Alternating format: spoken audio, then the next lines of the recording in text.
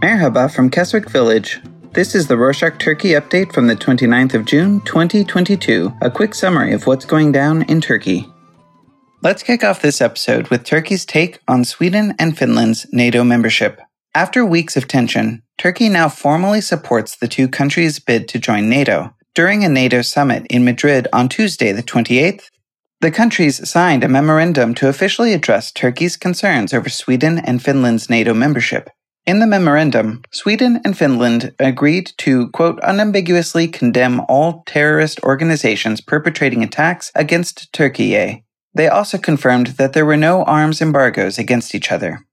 In other news, the Istanbul Heavy Penal Court closed the murder case of the Saudi dissident journalist Jamal Khashoggi, locally known as Jamal Khashoggi. This decision came after a court in Saudi Arabia sentenced 8 people to prison for Khashoggi's murder. The Turkish court said that the sentence was sufficient and that they didn't need to further investigate. In 2018, a hit squad murdered Khashoggi in the Istanbul consulate of Saudi Arabia. Investigations revealed that some of the members of the squad had close ties to the Saudi Crown Prince Mohammed bin Salman. The investigators believed that the Saudi government assassinated Khashoggi because he was very critical of the country's rulers. He had been living in self-imposed exile in the United States because of his dissident views on the kingdom. At the time, President Erdogan openly accused the prince of ordering Khashoggi's assassination and promised that he'd make sure justice was served. Erdogan's accusation caused relations between the two countries to worsen. Saudi Arabia imposed an unofficial boycott on Turkish goods, which cut back the country's imports from Turkey by 90%. However, in April this year, a Turkish court abruptly halted the Khashoggi trial and transferred the case to Saudi Arabia. Shortly after, the two countries started bilateral talks to mend the ties. Many thought that Turkey transferred the Khashoggi case to create a window of opportunity to resume talks between the countries. Following the official closing of the case, the Saudi government lifted the customs restrictions on Turkish goods. Some people say that the government was helping to cover up the murder of Khashoggi in exchange for trade deals. On that note about Saudi Arabia, last week on Monday the 20th, before the prince's visit to the country, the kingdom lifted the travel ban it had imposed on Turkey. The Saudi government originally placed the travel ban because of the COVID-19 pandemic. However, some people say that this was actually payback for pursuing the Khashoggi case and talking negatively about the crown prince. With the ban lifted, Turkey believes Saudi tourists will bring foreign currency and boost the struggling Turkish economy. Still on the topic of international relations, in the past weeks, Yair Lapid, Israel's foreign minister, said that the Iranian government was allegedly plotting to assassinate and abduct Israeli citizens in Istanbul. He added that this was a retaliation for the murder of an Iranian colonel, which Iran blamed on Israel. On Thursday the 23rd, in a speech he gave in Ankara, Lapid repeated that Iran was behind attempted terrorist attacks on Israelis in Turkey and stated that this was a clear violation of Turkey's sovereignty. He added that he was confident of the country's ability to respond to Iran. Following Lapid's accusations, the spokesman for the Iranian Foreign Ministry said that the country rejected the allegations and accused Israel of trying to damage the relations between Iran and Turkey. Now let's move on to Turkey's newest economic policies.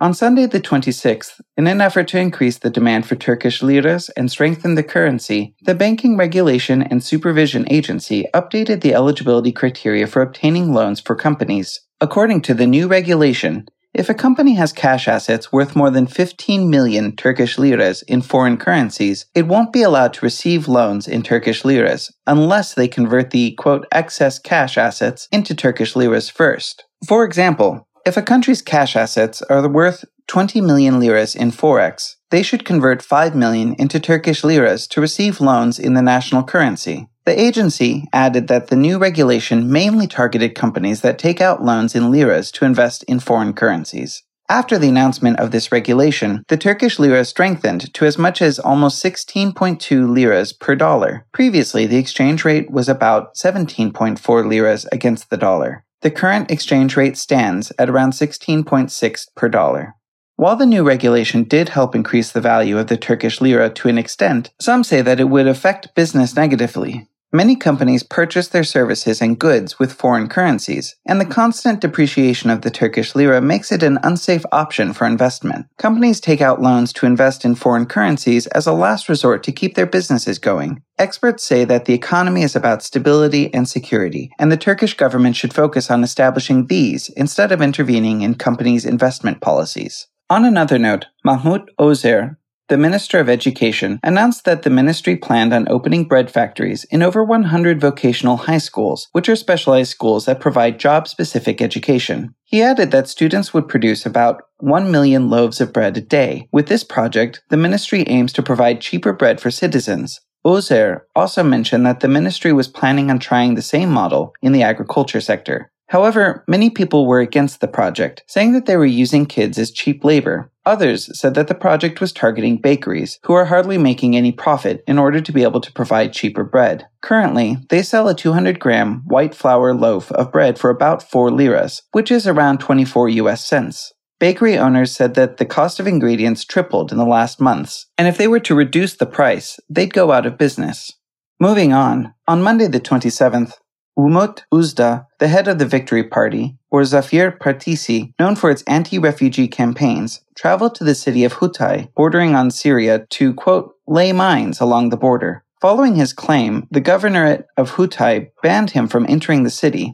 The gendarmerie stopped Uzda and the members of his party near Hatay and didn't allow them to enter the city. Following this, Uzda said that the mines he was talking about were symbolic. He said he wanted to plant mines because the Syrian border was unprotected. Uzda also condemned his ban from the city. He pointed out that 700,000 Syrians in Hatay could roam freely in the city, even the ones that had ties to terrorist organizations, and that him, a Turkish citizen and a member of the parliament, was not allowed to enter a Turkish city. He added that he wished he had, quote, tried entering Hatay from the Syrian side, as that would have been easier.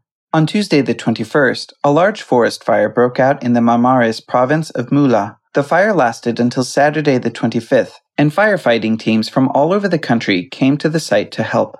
The Minister of Forestry and Agriculture announced that around 4,500 hectares of forest burned down. The police detained Sajid Ayhun, who was found drunk with 2 gallons of petrol around the site of the fire. He later confessed that he started the fires because he was having family issues and wanted to commit suicide by walking into the flames. Finally, on a visit to the Ahlat province of Bitlis, Vedat Demirtaş, the vice president of the ruling Justice and Development Party, said that he hoped the government would make Ahlat a city, quote, when they increased the number of cities of the country from 81 to 100. His wording made it sound like there was an ongoing project to raise the number of cities.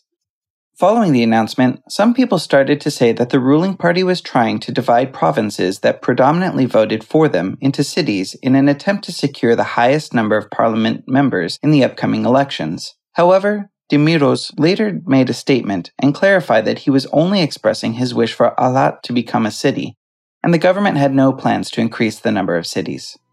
That's it for this week. But before we leave, do you prefer to have a section on our updates about Turkey's best films or Turkey's best TV series? Let us know at turkey@rorschach.com. Hoşça kalın.